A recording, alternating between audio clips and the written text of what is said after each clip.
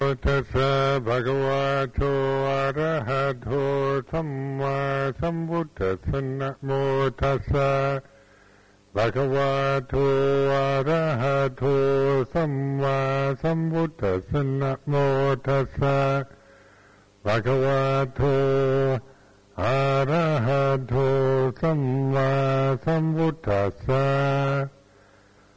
อปารุธาเดสังมัทสทาวราเยสุรวันธาบามุญจันทุสัทัง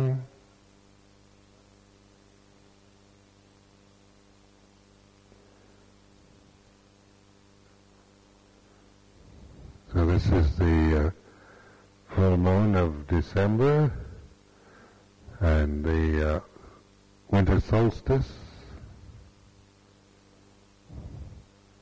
1 week left of this millennium.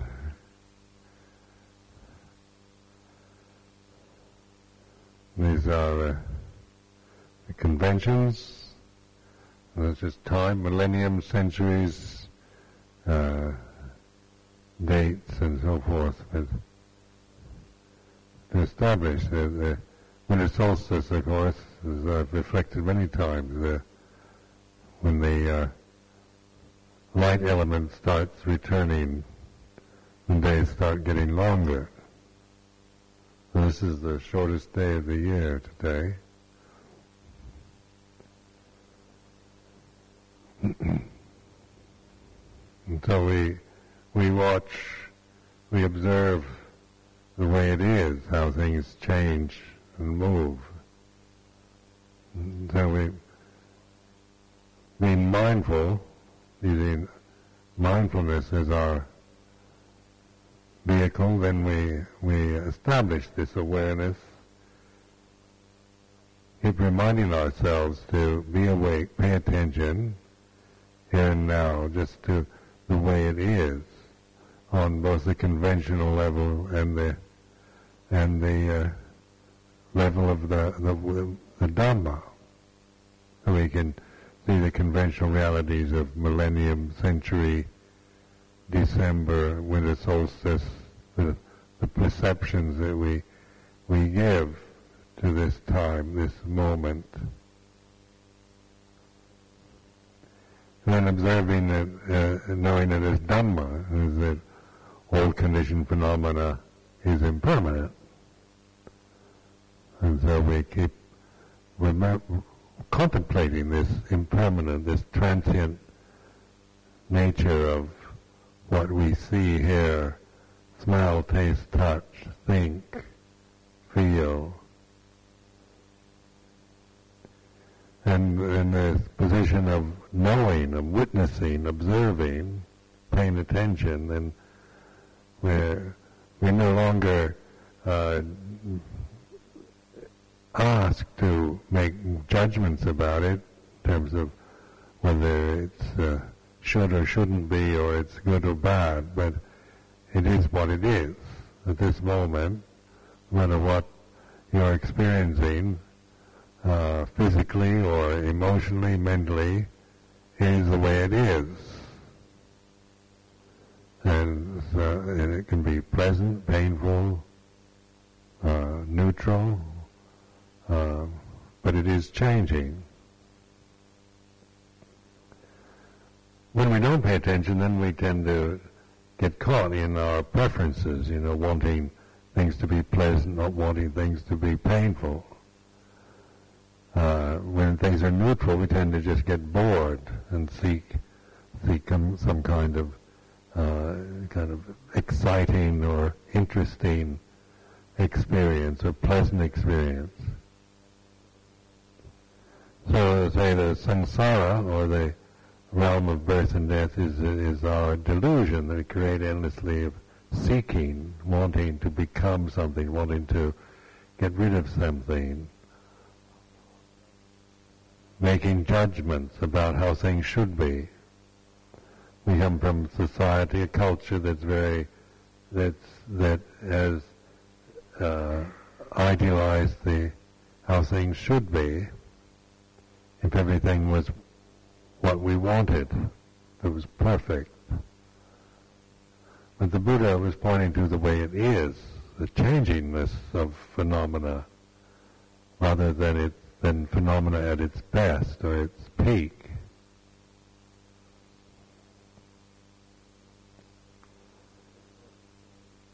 And in order to really know this, we use this awakened state of mind, rather the observing, the witnessing, the watching, the silent witness or the knower of the way it is, rather than endlessly trying to control or make life into what we think it should be.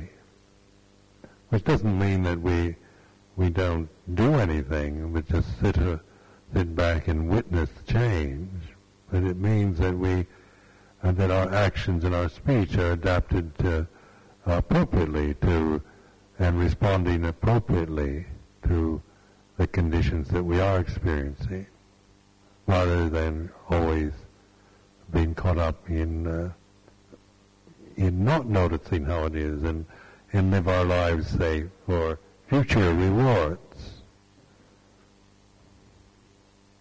Now, how many of you live your life for the future? So that you think, you're working hard now, or meditating, or praying, or whatever you're doing is so that you will get some reward for the future, some good result, hopefully. But the future, as they say, the certain thing about the future is that we're all going to die. So when you contemplate death, then it gives this moment much more its importance and its significance. That all we ever have really is this present moment. That's all there ever is.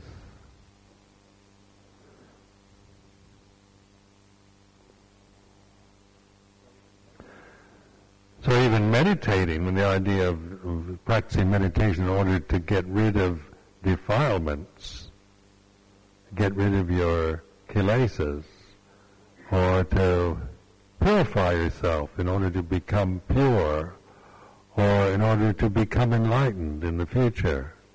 This very assumption of that I am this person, this body, I am this body and this person here, who needs to do something now in order to become something in the future. If that's your basis, that's what you start with, then you'll always end up feeling somehow discontented and unfulfilled with your practice, because you've not really gone to the root of the problem, and that you're still operating from the basic delusion. I am this body, I am this person.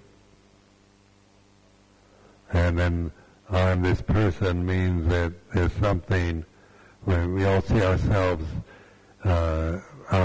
through in this way, through seeing ourselves in terms of faults, weaknesses, habits,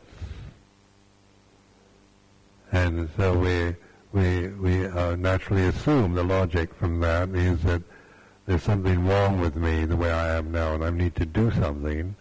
Hopefully, pray a lot, or do a lot of good works, or meditate hours on end, or become a monk or a nun, or do something in order to become something, some ideal state, the way I should be in the future.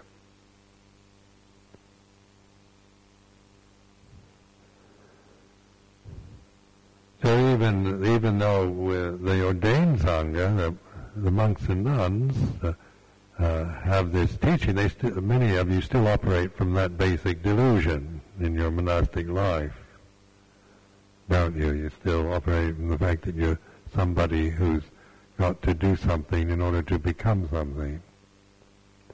But yet the actual value of, say, the convention of monasticism is that we give that delusion up, basically, when we ordain. Refuge is in Sangha, not in personal karma,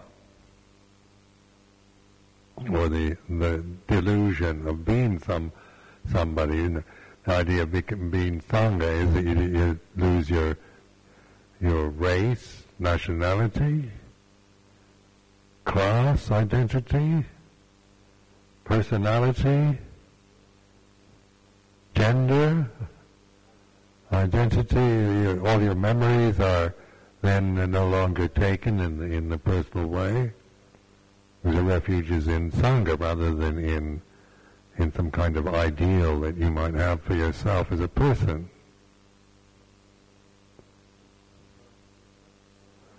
So reflecting on this I am this person that needs to do something in order to become something, that needs to really be consciously recognized as something you're creating in the present.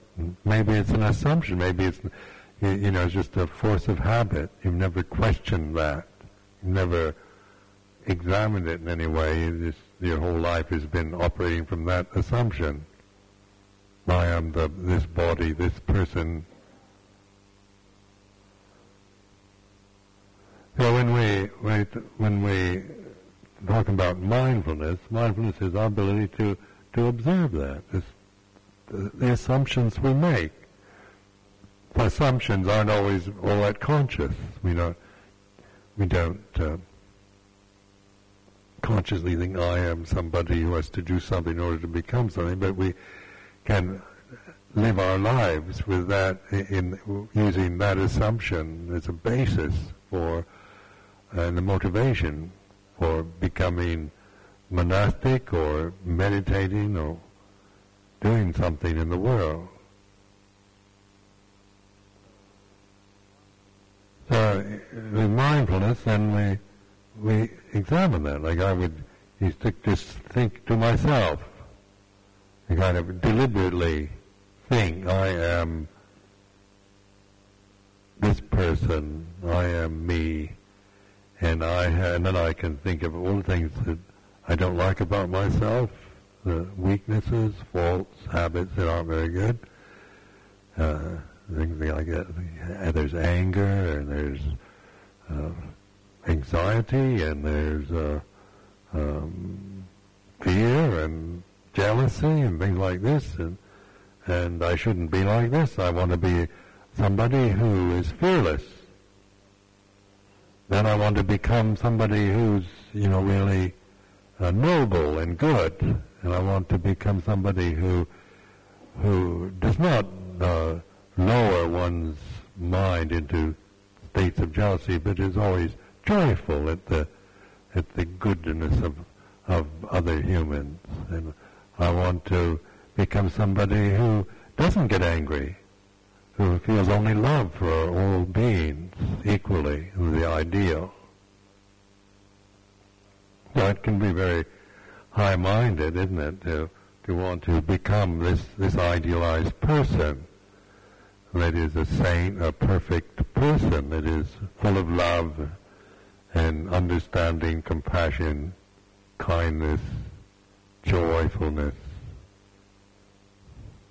And then when I look at myself as a person in the present and feel all kinds of lower emotional habits coming forth into consciousness, they're oftentimes quite petty or not very nice at all. And then we think, I've got a long way to go because, you still have these emotions and far away from that ideal, that perfect ideal that I have of what I should become or should be.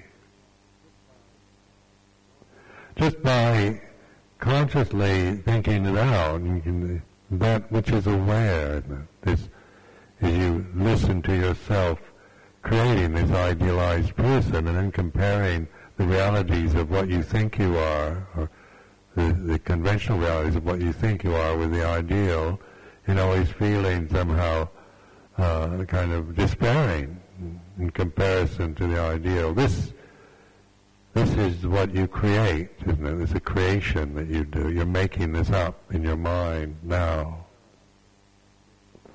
So the awareness is the vehicle rather than the ideal. We're not trying to become something, but to trust in our ability to pay attention to life as we're experiencing it. So we're not trying to become perfect bhikkhus and perfect siladharas and loving kind of beings, even though these are very lovely ideals. It's not any judgment against it. But we can observe. What we can know is the desire to become something, desire to get rid of our bad habits.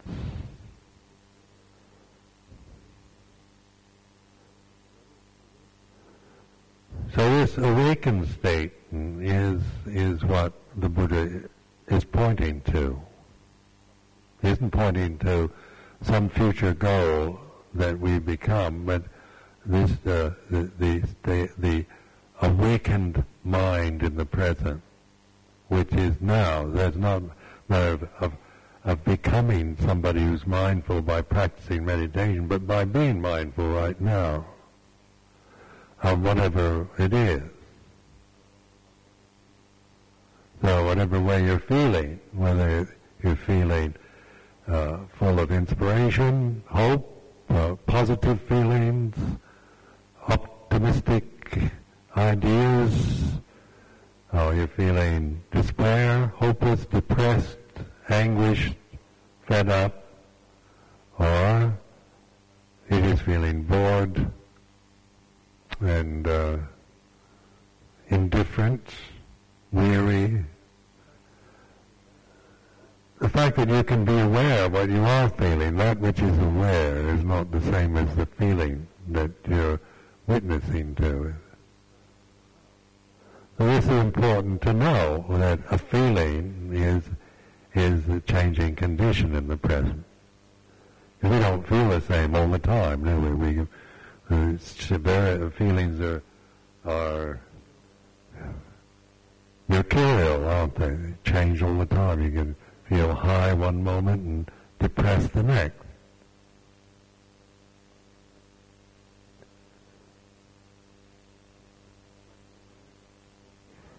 But awareness doesn't have it isn't a feeling. It's not something you can't be aware of being aware, but you can be aware.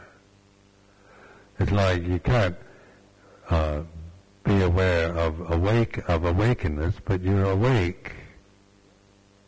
And so to recognize and appreciate and to value this awakened state of just attention in the present. It's not a refined state that takes years to develop, and something that you have to have supportive conditions for. It's not what we want. Sometimes in monastic life is just a lot of tranquility, peace of mind, harmony. You hear the people crying out, we want harmony, we want peace. We don't want disharmony. We want this ideal of a real concentrated mind, tranquilized mental state. And so anything that disrupts it is seen as a threat or an enemy or what we don't want. But in knowing the world from the way the world is the world, the world is something that changes, and we can't, we try how much we try to control it and make everything so it's beautiful, pleasant, harmonious. All this, we can't keep it that way. And then some of the most miserable people are people who are trying to control everything so that they can feel safe and secure. They're control freaks. They want to manipulate conditions always for their own benefit. But with mindfulness, then we're no longer preferring one thing. We're not following preferences, but opening to the flow of experience. So it includes disharmony, harmony, peacefulness, war, boredom, and all possible, the whole gamut from A to Z in terms of changing conditions emotionally, from refined to most refined to the most coarse.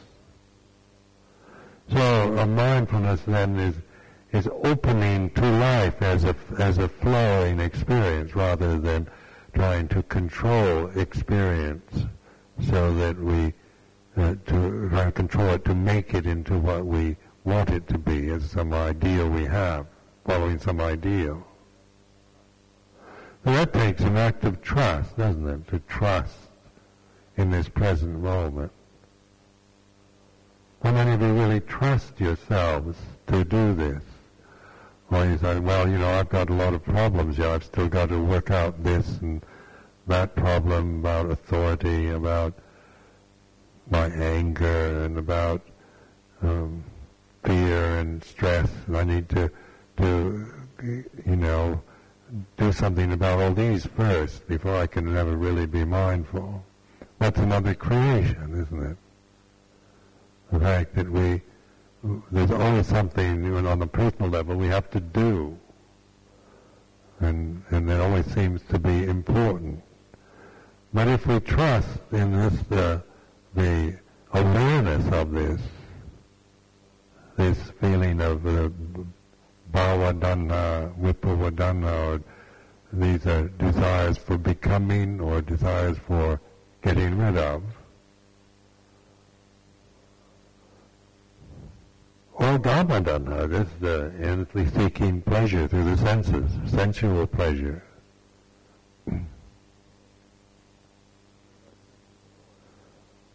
As I've said before, dhanna, or desire, isn't something we're even trying to get rid of dhanna. We're not trying to get rid of desire and have no desires, because this is a desire realm. There's a realm of desire that we're existing in at this time. This, wanting to get rid of desire is another desire. So, since there's so much desire, the natural state of this realm is desire, then we study desire, we get to know desire. We become experts on desire. And that which knows desire is not desire, isn't it? So this awakened awareness, desire, kama-dhanna, bhava-dhanna, vibhava-dhanna. You know it. You know exactly what it is, what it feels like. And then, and so by knowing, then we break through the tendency to just be intimidated, lost, and enslaved by the desires. If we don't understand desire, we don't know what it is, we don't even know what it feels like, then we're merely just helplessly caught into it. Getting lost in following it, or trying to get rid of it, trying to control it, judging it.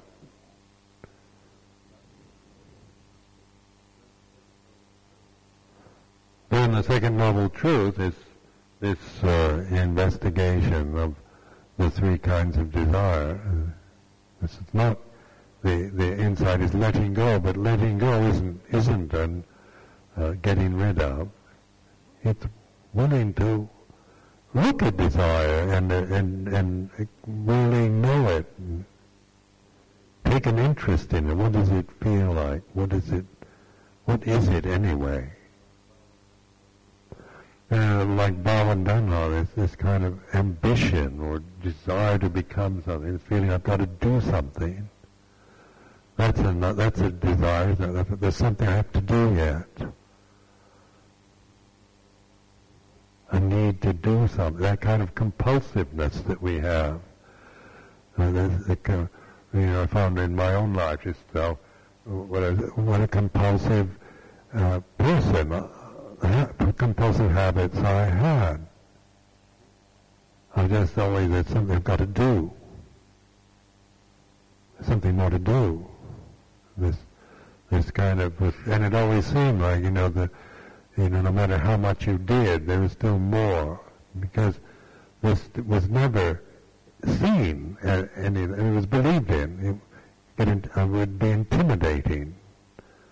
So it was always like prodding me, never give any peace.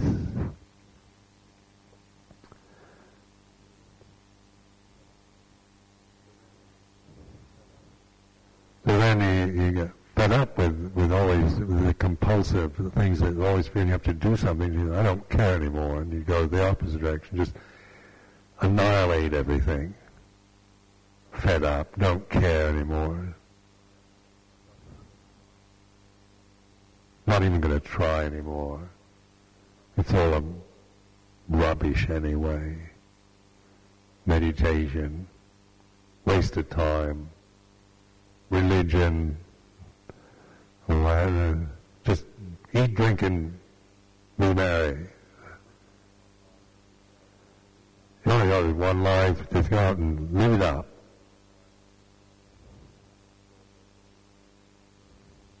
Soba the Buddha.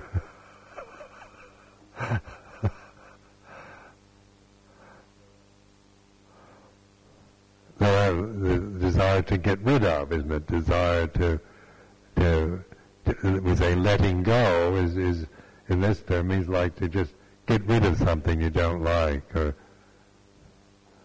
don't want to be bothered with it, because it just puts you back into the compulsive kind of endless compulsive habits that never seem to cease.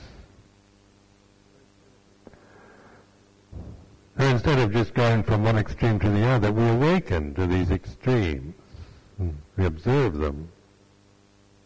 We witness them. We notice them. So this is what sati, sampajanya, mindfulness, comprehension, observing, knowing the way it really is. And when you trust in that simple ability we have to pay attention to life, it's very simple. There's nothing complicated about it. So it's not like asking you to do something that you can't do, but it's encouraging you to do something that is quite simple, but not recognized often, and not appreciated, not valued, because we've been brought up to always think that we've got to be doing something. We've got to try to get something we don't have yet, or get rid of something we have that we shouldn't have now.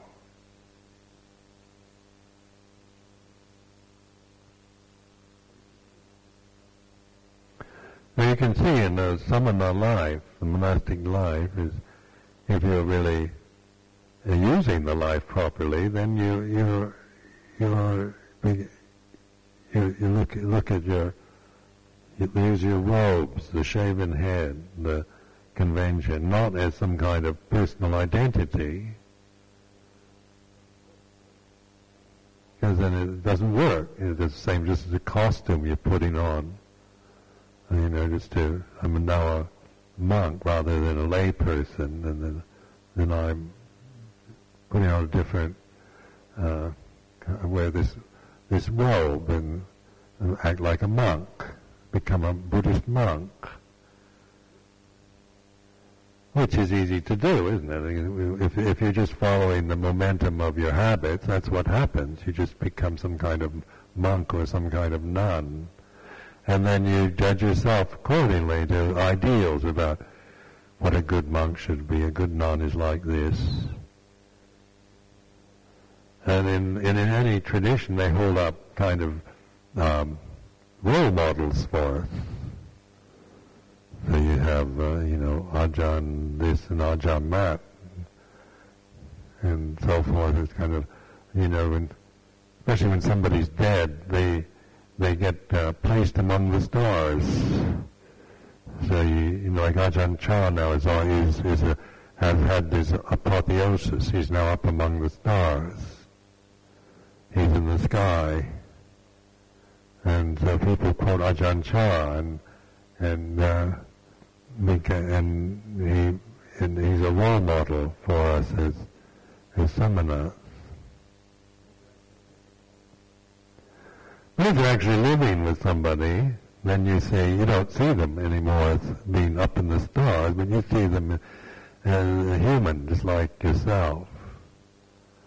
The human condition is like this. I'm not a star up in the sky.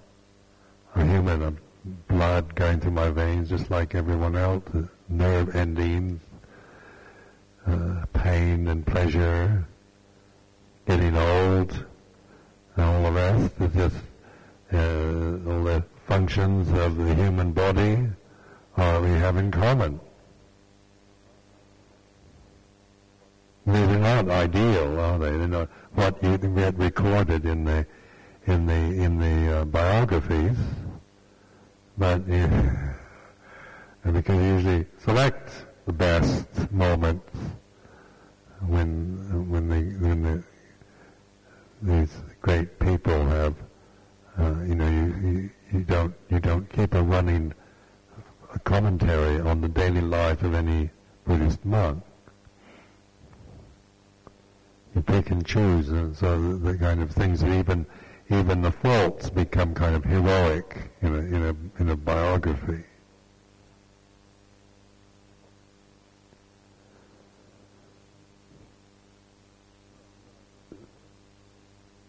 So what I'm pointing to is that using this form not as an identity. Or if you are, to see how easily you identify or compare yourself with others. Is this monk as good as that monk? Or sometimes we think, I've been through where I think I'm a better monk than other monks. Sometimes I think I'm not as good a monk as that monk. I remember in the early years living with a monk that I thought I looked down on. He was a senior to me, and I thought he's not serious like I am. He's got bad habits that I don't have. And I started feeling kind of snooty and supercilious. Being myself is a kind of step above that one. And then you see some other monk, he's really a good monk. And he really practices hard. He's really the best, He's really what we all should be, is like him. And so we compare ourselves. This is worldly. This is like becoming a monk, isn't it? Becoming a nun by comparing ourselves with other people, other monks or nuns that we see as people, and evaluate as being better or worse, good or bad. But what we can be aware of is just that alone, of our own the tendency of the mind to compare, to see oneself in terms of ideals or ideas, what should or shouldn't be. And then that's usually in the monastic form as a convention to help you to break through the Sakkaya Ditthi, the personality habits that you have. Rather than just developing a set of Buddhist monk habits.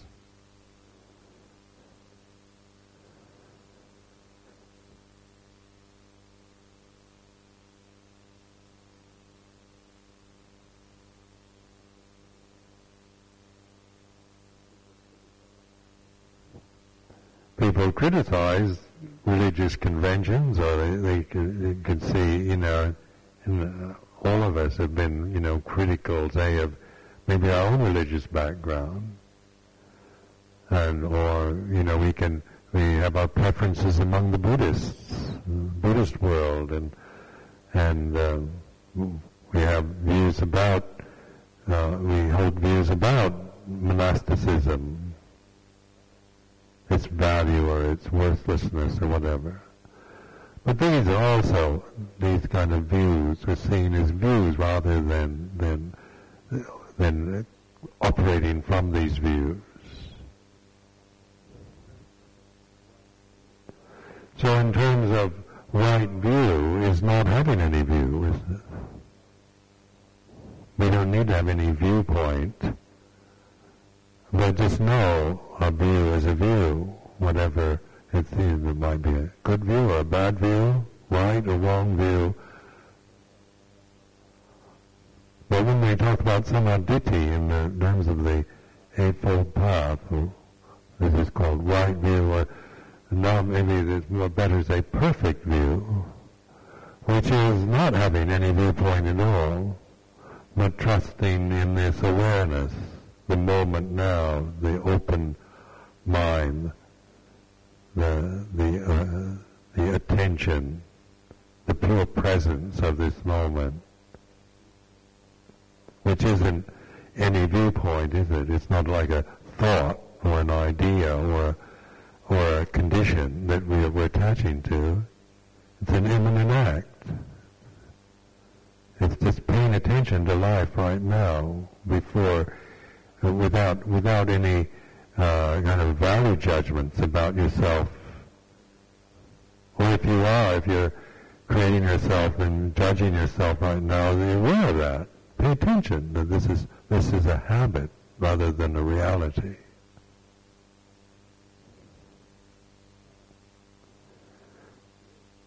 So the thing with human beings is that we become creatures of habit, and so we get conditioned when we're born to think. We have our language, we have our social and cultural conditioning that we acquire, and we become habituated to it, identified with it. And so you can't trust any of it. None of it's trustworthy. Cultural conditioning, social conditioning, any of it. None of it is worth attaching to and using that as your modus operandi. But to be aware of that pure, attentive, awakened awareness in the present, because then that embraces all the cultural conditioning, social conditioning that you've acquired. So you're not operating from a position, not even a position of being a Buddhist. Even the convention of being a Buddhist is merely a convention, not something to attach to.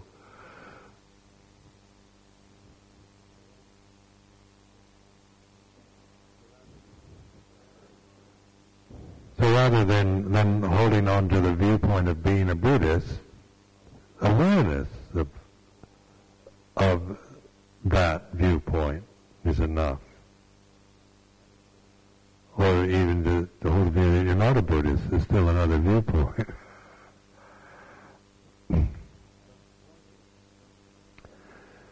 So it's pointing to something very simple and immediate, but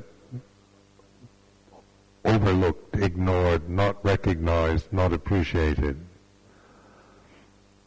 until we're encouraged to do that. Until we have this encouragement. So this reflection seeming is an encouragement for that. It's not a command or it's not a matter of that you should do this or have to do this, but it's an encouragement pointing to the possibility. Because the reason you come here, isn't it? And why do you come to a place like this? Because there is a sense of that there's something, you have this, something you has awakened already.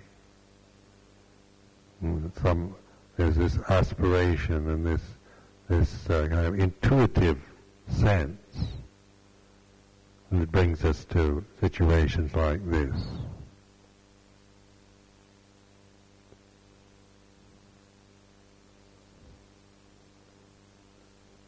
So I offer this as a reflection for this evening.